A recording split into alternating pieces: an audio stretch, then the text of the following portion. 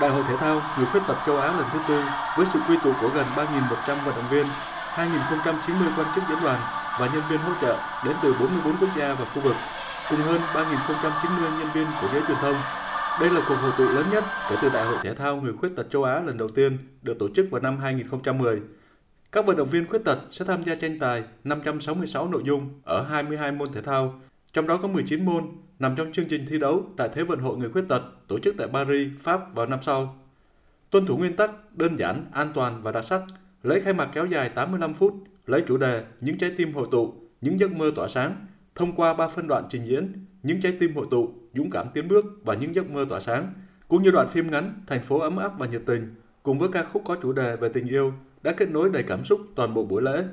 Đồng thời, lễ khai mạc với hình ảnh hoa quế vàng, bông hoa của thành phố Hàng Châu được sử dụng xuyên suốt, biến đổi từ hoa quế vàng thành vòng nguyệt quế vàng và cây hoa quế vàng, thông qua các phương tiện khoa học công nghệ, các hình thức thể hiện đa dạng với các màn ca múa, video ngắn theo chủ đề được lồng ghép nhằm mang đến những lời chúc tốt đẹp cho các vận động viên của mỗi đoàn. Trong lễ khai mạc, từ nghi thức tiến vào sân vận động, biểu diễn nghệ thuật đến thắp đuốc chính, người khuyết tật đều được tham gia biểu diễn, thể hiện ý chí bất khuất, sức sống mạnh mẽ và tinh thần tích cực. Sau màn biểu diễn nghệ thuật và diễu hành của các đoàn thể thao là phát biểu của Chủ tịch Hội Liên hiệp Người khuyết tật Trung Quốc, Chủ tịch Ủy ban tổ chức Đại hội thể thao Người khuyết tật châu Á lần thứ tư, ông Trình Khải,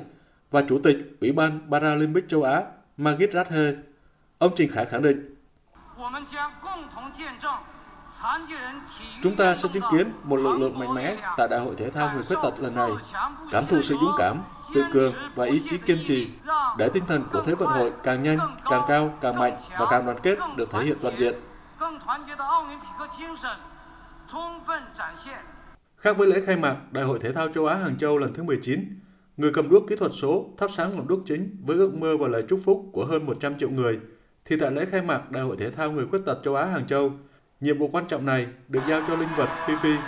Người cầm đuốc sẽ sử dụng bàn tay sinh học thông minh giơ cao vòng nguyệt quế để chào khán giả và thắp sáng ngọn đuốc chính của Đại hội thể thao người khuyết tật châu Á lần thứ tư.